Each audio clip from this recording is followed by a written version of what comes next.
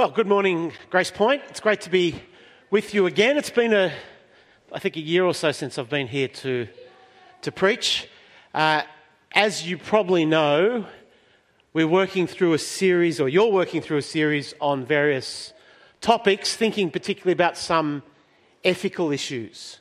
I'm speaking today on facing death in the age of choice.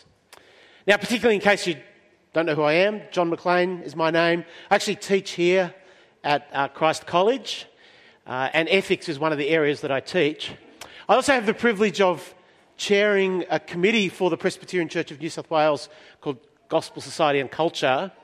And it really does, it tries to equip the church in these areas of ethics and public policy as well as apologetics.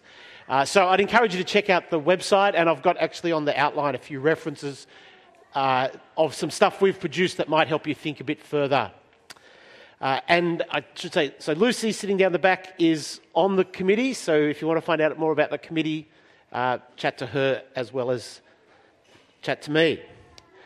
So although this is a topical sermon, and I'm not going to be unpacking a whole passage of Scripture, as you'll see, it's clearly we want to draw from the Bible as we seek to apply it to our lives here. So let's pray and ask God for His help. Lord God, we come now to hear your word. By your Spirit, fill us with your light that we might trust the Lord Jesus as our Lord and Saviour and follow him faithfully in life and in death. Amen. My little sister Anne was her name. She was 36 years old, 3 kids. She just moved to Adelaide to start a job lecturing at Adelaide University. And one evening in January 2011, I got a phone call from her husband, Chris, to say that she'd had some seizures. And within a week or so, she'd been diagnosed with a brain tumour. It was a secondary from a melanoma that she'd had removed when she was a teenager. And for her and for her immediate family and for our whole family, that was the start of a roller coaster ride of diagnosis and then surgery and then chemo and then radiotherapy. Months of hope, but also long grief. Terrible side effects for her, but also great moments of peace and joy until finally about 2 years later she went to be with her Lord. And through that period, we had to face up to the fact that her life and her death and our lives and our death are in God's hands.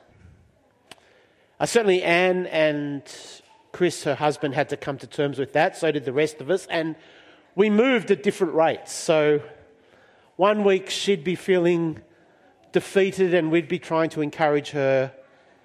But then the next week she'd have a settled calm about what she was facing, and we drew from her strength.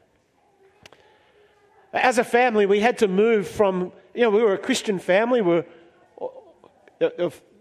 My father and stepmother and myself and 3 siblings, we were all believers.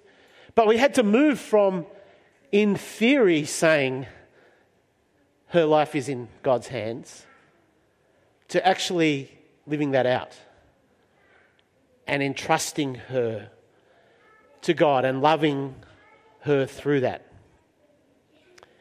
And so that's the topic that I want to talk about this morning, life and death, especially death. And it is a heavy topic, and for some of you, no doubt it will be personal and immediately personal.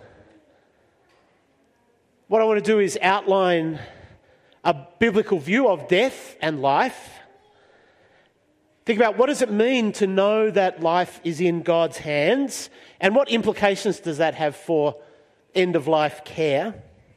So I do want to say a little bit about policy questions about voluntary assisted dying, and I will say a little bit about kind of clinical care, although I'm sure there are people here, doctors and nurses here, who know far more about that and can give you far more detail than I can. But really what I want to focus on are the big spiritual questions for us personally and for us as a church. So one of the big differences between the Christian view of life and death and the fairly common Australian view is that Christians believe that God rules over life and death, whereas most Australians at some level think that we can and should be in charge of it. I mean, so Aussies might talk about fate, and you know, there's some sense of death is part of my fate, but we also want to avoid that fate as much as we can, and we figure that we're likely to be able to beat death, at least for a while. You know, so when someone gets a serious diagnosis, a cancer or something like that, so often their response is, I'm going to fight this, I'm not going to give in, we're going to overcome that. And it's no surprise in some ways that that's the way Australians often think, because over the last few generations, our life expectancy has just gone up so much. Quite amazing, really. Back in the beginning of the 20th century, life expectancy in Australia was under 60, so 56 years of age for men and 59 years of age for women. In 2023, our male life expectancy is 81. Female life expectancy over 85. And so we've seen the kind of picture of death in our culture change dramatically. It's far less obvious. One of the reasons for that change in life expectancy is a massive reduction in infant mortality. So about a 90% reduction in infant mortality. So at the beginning of the 20th century, if you had a child, the chances of that child dying in the first few years of life were quite high. Now, chances are very low. Our diets are healthier, our drugs are better, our doctors and hospitals are better equipped, we've got our workplaces are safer. There's a whole lot of things that means we just live for longer. And so we start to feel that life and death is in our hands, that we control it. So when you're sick, even if you're very sick, you expect that there'll be tests that will diagnose you and there'll be a treatment for you, that the doctor will be able to tell you what's going on and why. Often that you'll be treated in a way that will cure you, or at least there'll be good treatment. And so there's this myth in our society, and it's a kind of myth. It's a sort of controlling story that in one way nobody says entirely out loud, but it sits in the background and it directs our hopes and our actions. And the story, it's that we write our own story even at the point of death.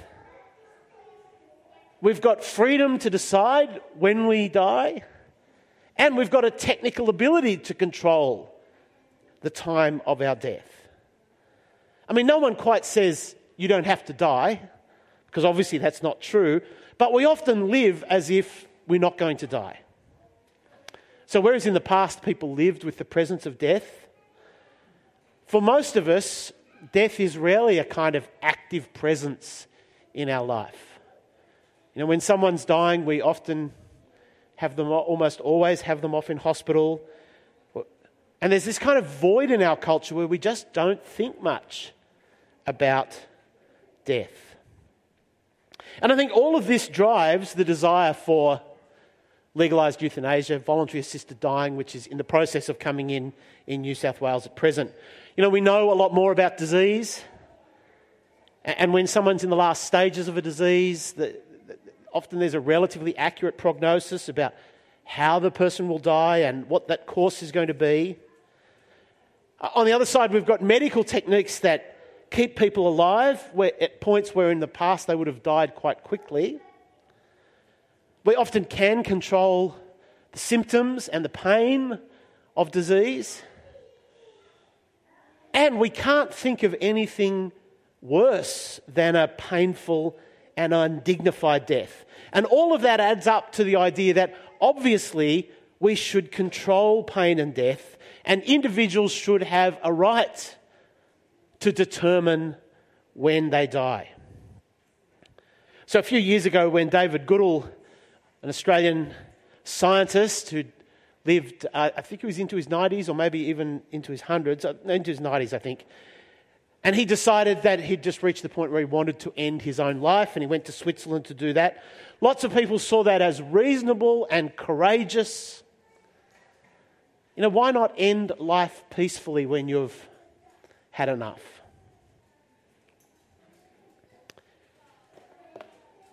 And what all of that raises for us is a big spiritual question of who is really in control of life and death. And as Warren was reminding the kids this morning, life is God's gift. It's God who took, in Genesis 2, took the dust and breathed life into it. God gives us life, and Christians recognise that God chooses when he will take life from us as well. He chooses when life comes to an end. Now, that doesn't mean there's no place for medical care. I'll say a little bit more about that in a few minutes. But while our culture emphasises choice and freedom and control, even of death, the truth is we don't actually have that much say about it. The truth is we all live under the shadow of death. And to think that we have the right and the power to determine when and how we die actually ends up being a fantasy. So God rules over life and death, and God says very clearly he puts strong limitations and protections around human life. So he says in Exodus 20 in the 10 Commandments, do not murder, which means don't take human life. Why not? Well, you find that explained in lots of parts of the Bible. Genesis 9, for instance, God tells Noah, people have been made in God's image. There's something particularly special and sacred about human life, and so you're not to take human life. Murder is wrong. God doesn't put the same limit around animal life. He doesn't stop us cutting down trees or eating food, eating plants and animals for food. But every person is made in God's image, and their life is valuable to God. He protects it. And one of the great truths about that, one of the great implications of that truth, is that that's true about every person's life.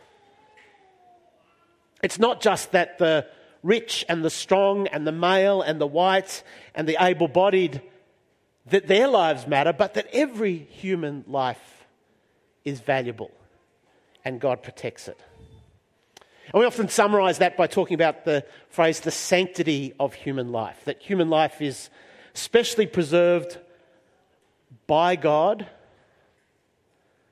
He determines in his providence when we're born, and he determines in his providence and by his law when we die, and we're not free to take that. Of course, there are exceptions in the Bible. We need to recognise that. The Bible does recognise the necessary evils of war and even talks about capital punishment. But the point is they are exceptions in very special circumstances of the overall principle of the sanctity of human life. So where voluntary assisted dying is often promoted with phrases like this, my life, my choice, I think there are two angles which Christians should recognise, that should help Christians recognise it's not the case. It's not my life, my choice. One is that God in his providence determines when we live and when we die. It's not in our control. We don't choose it. But then there's this moral limitation as well, that God guards and protects human life. It's not ours to take. And so we can't choose to end human life, even our own. Now, certainly with voluntary assisted dying legislation, there's a risk that the particular victims will be people who are vulnerable. That at least some people in our society will start to get the message that their lives are not valuable and their lives should be finished. So there's all sorts of risks that come with voluntary assisted dying legislation. But even if we think that we are freely choosing to take our own lives because we don't think they're worth living, because they're too burdensome for us, that's not a human preference that God gives us the freedom to have. God says, do not murder. He protects human life. It's always precious and protected by him.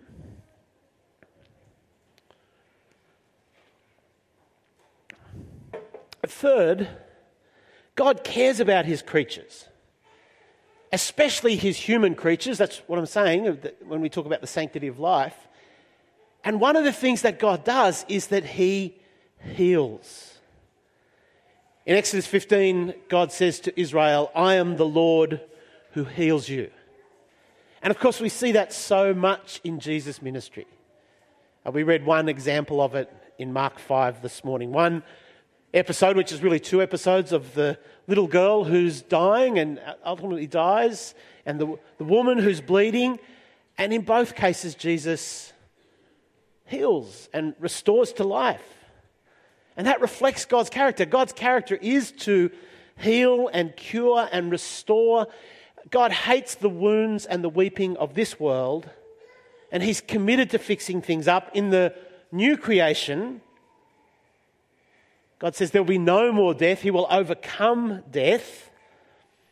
God's kingdom will be a kingdom of healing and life. And it's important to make that point because we need to see Christian objection to voluntary assisted dying or physician-assisted suicide is not just about fatalism. So I actually sometimes hear Christians say something like this: well, God rules over life and death, so we just leave it up to him. If God gives life, or if he takes it, we just accept it, and that's all. Now, at one level, that is true. That's what I've just been saying. We submit to God's direction. We don't have final control. But that isn't all that Christianity says about life and death. Because God loves life and he hates death. And so while Christians know from the Bible that we shouldn't take human life, we are committed to healing. And we imitate God when we do that. And so Christians have always known healing was important. I mean, I guess you can't follow Jesus and not recognise that, because he did so much of that. Christians were really the first to offer medical care to the poor, not just to the rich who could pay for it. Modern hospitals are the outcome of a long tradition of Christian medical care. Back in the early church, in each city where the bishop set up their home, their house, part of that house was set apart for caring for the sick and the dying, especially for those who couldn't afford to care for themselves. So Christians recognise that every person and every life matters and is worth caring for. So when we're sick, we don't just say, well, this is God's will and I have to bear it. That's one thing to say. but we also rightly can look for and should look for relief, even look for a cure if that's possible. And so the argument against voluntary assisted dying for Christians is not about fatalism. It's not just accepting whatever happens in life. The Christian view is life-affirming. And that's traditional Christian view has been reflected in medical ethics of saying human life is precious, it should be protected, and we should aim to heal. A fourth thing to recognise is that Christians have got a different view of death because of Jesus' resurrection. For most Australians, their view of death is, or for many Australians, death is the end, there's kind of nothing more, or at least if there's anything beyond death, it's very vague and unknown. So, there's some people who just say, well, when you're dead, that's it. But about half of Australians do think there's some sort of life after death.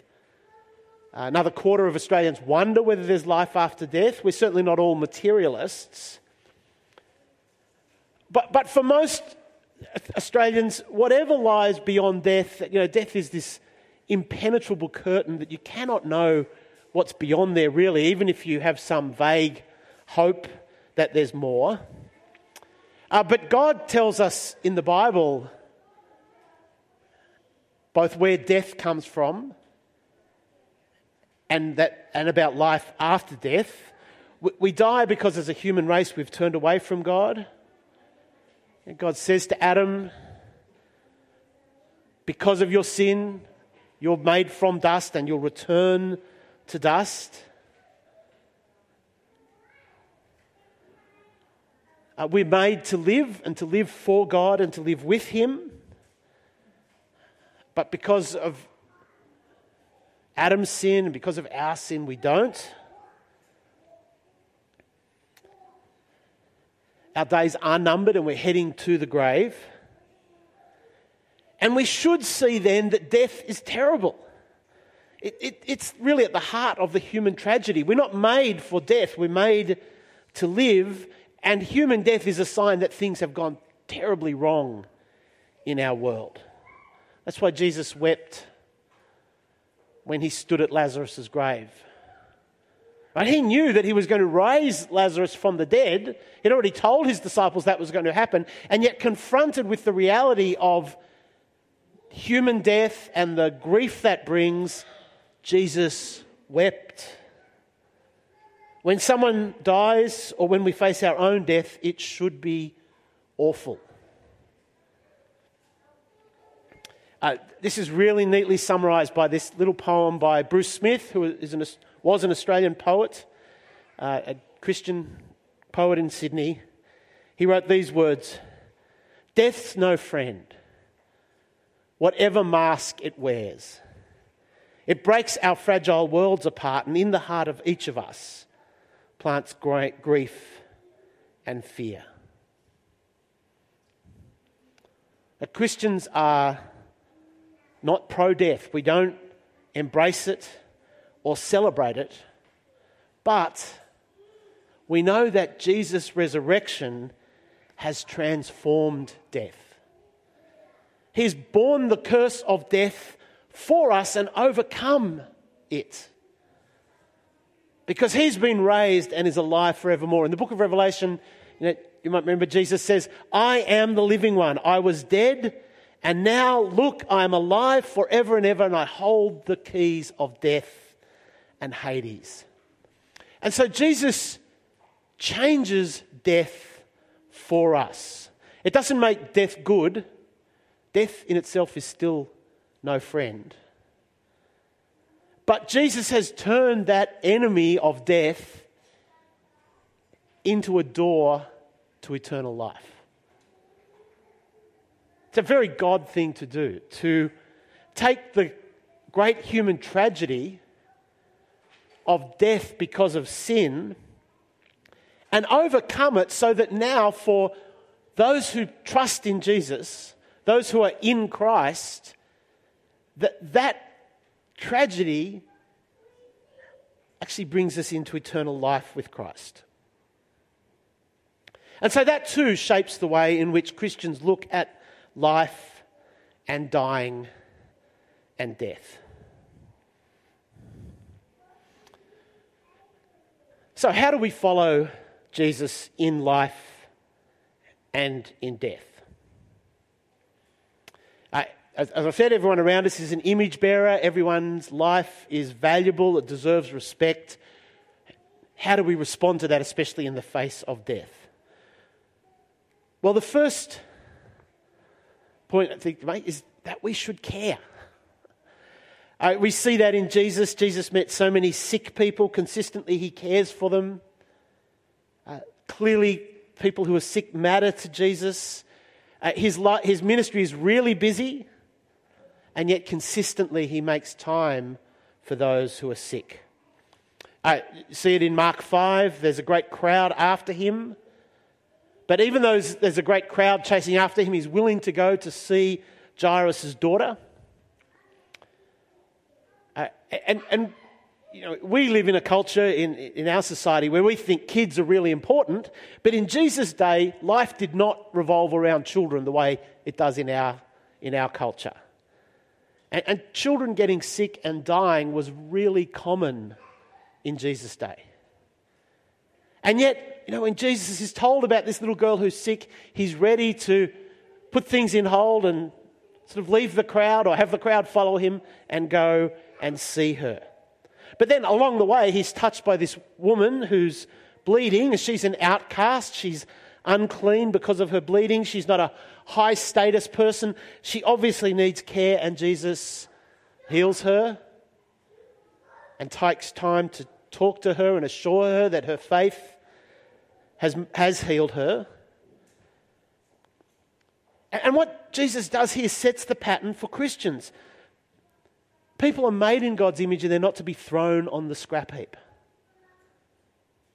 Now, of course, there's lots of care that happens in our culture, and we should be really glad of that, and lots of caring people who are not Christians. But we also do need to recognise that in our culture at present, care for everyone, even the weak and the vulnerable, is being undermined. There's certainly an instinct that generally is in our culture that people should be cared for, but because we've lost sight of the reason for that, because we don't generally recognise that people are made in God's image and that God protects human life, we're moving towards more and more assessing human life in economic terms. Some of that's because we more and more operate on a user pays system. I mean, even in Australia with public medical care, the cost of medical care is increasing, and so there's economic pressures, and you only need to look at the US medical system to see one which is even more divided according to you get good care if you can pay for it, you don't get good care if you can't. People do ask whether the financial burden of caring for the elderly and for children with disabilities is really worth it. And that comes true at a personal level as well. The demands of work, of paying the mortgage, of keeping up a lifestyle, means often we're likely to put elderly people into a nursing home rather than care for them at home. Because caring for the sick and the dying is hard work. It's messy and it's slow and it costs us time. And even visiting someone in hospital or caring for a sick neighbour or certainly spending years nursing elderly parents, often we just don't see how we can fit that into our lifestyle. And so it's tempting to echo our society and say, we don't have time and money to do this. It's too expensive. It interrupts our lifestyles. But if we follow Jesus, then caring for the sick has to be a priority. That's right. I thought it was great this morning that Ray, when he was leading us in prayer, led us to pray for those who are sick and dying.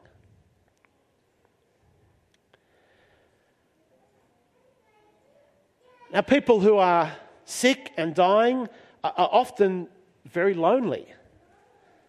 And Christian community should be a place where we're aware of that and we make time for it. Now, I don't want to put you onto a guilt trip here. Not saying, putting parents or grandparents into a nursing home is always the wrong thing to do. Of course, there's appropriate times to do that. But we do need to be countercultural and see that caring for the sick and especially for the dying really is worth doing. And, sometimes in churches we even will think, care for the elderly, that's not a very strategic ministry. It'd be more strategic to invest in young people. But the Christian vision of life and death should turn us to care for those who are dying. And secondly, we need to face death together as God's people. Knowing it's not the worst thing that can happen, but recognizing that death is the tragic result of human sin, that it's an enemy, though a defeated enemy. As I said, we live in a society that generally tries to avoid death and avoid thinking about it. Sort of dream Australian death is to have a heart attack on the golf course, right? Where you don't know it's going to happen and you're just having fun and then it happens and that's it. But Christians know that actually we should be thinking about death and thinking about our own death. Living in a state of denial of death is foolish and unhealthy. And that's why I think it's good to have a sermon like this today, to think about death, to see how the gospel prepares us for it. Our J&C committee has produced a Bible study discussion on death. It's pretty confronting to sit in a small group on a Wednesday evening or whatever it is and to talk about death and dying. But we should be doing that because the gospel is a message about life and about death. And so those discussions should be part of our Christian fellowship. Carl Trueman, the pretty well-known Christian commentator, has recently written this. He said, "The church is certainly to help people to live, but to live in the shadow of mortality. She must set this earthly realm in the greater context of eternity. She's to prepare people through her preaching, her liturgy, her psalmody and her sacraments to realize that death is, yes, a terrible, terrifying reality we must all someday face. But that the suffering of this world, or indeed this passing superficial prosperity many of us enjoy, are but light and momentary ephemera compared to the eternal weight of glory that is to come." We need to be thinking about our lives in the light of death and the hope of resurrection, and doing that together. And that becomes very practical when people are dying.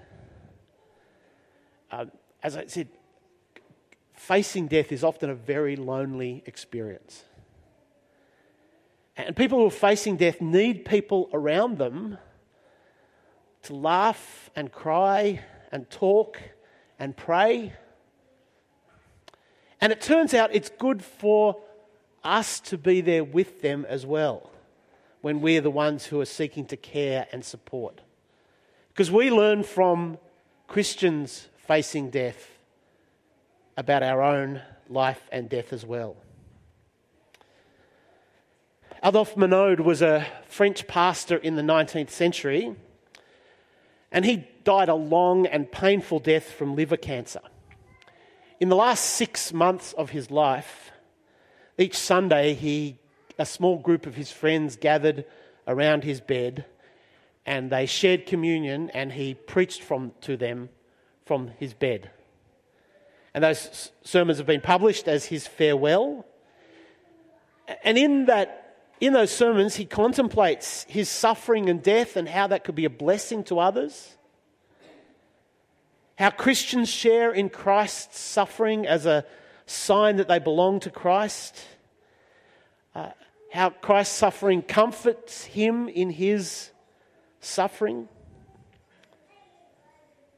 And each week as his friends stood around his bed and he taught them in the words he spoke, but also in the way in which he faced death.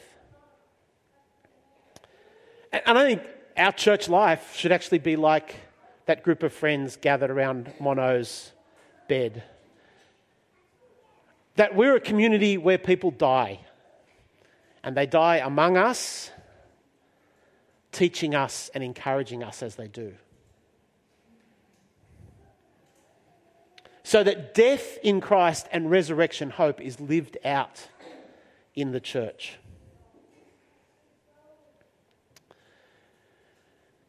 Well, let me say something just very briefly about the issues of ending life. First of all, we need to be committed to the sanctity of life. In a culture where an easy death seems like a good option, we need to say life is worth preserving, especially for those people for whom receiving an easy death will often seem easier for our society, the weak and the vulnerable. We should try to relieve pain. There's lots of good medical care nowadays that does. We're blessed with very effective palliative care, and Christians should access that if at all possible when they're facing death. And being committed to life doesn't mean doing everything we possibly can to keep someone alive. I think Christians perhaps sometimes slip into that. It's certainly that can be a temptation for medical staff, that they've got the equipment and the skills to keep people alive for a long time, and there can be pressure from families and sometimes even from the person to do that. But there are times when it's appropriate to accept that death is coming and allow it to come rather than seeking to extend a painful life. But that's very different. Accepting that death is coming and allowing it to come is very different to ending someone's life. But that's a distinction that you need to think about, because sometimes Christians, I do notice, because they've been told that voluntary assisted dying is wrong, they feel like they therefore should insist that we do everything we can to keep someone alive. But there's a big difference between allowing someone to die and taking their life. In fact, it's cruel sometimes to prolong life needlessly. But I think the bigger point from this morning is that preparing to die well is a lifelong task. And this is something that Christians have, in the past, have recognised. Back in the 15th century, a Dominican friar wrote a book, Ars Moriendi, The Art of Dying. And since then, over the next couple of centuries, lots of Christians wrote books about how to die well. So Jeremy Taylor, a Puritan, wrote a book, Holy Living, Holy Dying, which talked about how a good death completes a good life, and a good life should be lived aware of our mortality and the promise of the resurrection. But I'm not sure many Christians nowadays are writing books about how to die well. I want to finish by reading a poem by John Donne, the 17th century English preacher and poet. This is a poem he wrote as he was facing his own death. And you can see it's a prayer to God. He says, "Since I am coming to that holy room, where with thy choir of saints forevermore I shall be made thy music. As I come, I tune the instrument at the door. And what I must do then, think here before." And that's how you live when you know that you will die in the Lord. Let's pray. Father, we thank you that your word addresses so fully and directly the reality of death But especially we thank you that Jesus died for us and has risen again and has conquered death. That those who trust him can be sure that we live for him now, and to die is gain. And so, Father, we pray that in a world that avoids death, but also thinks that we should be in charge of it, you'll help us to learn what it means to trust you. Not only for ourselves, but for others. And to care for those around us. And so we pray this in Jesus' name. Amen.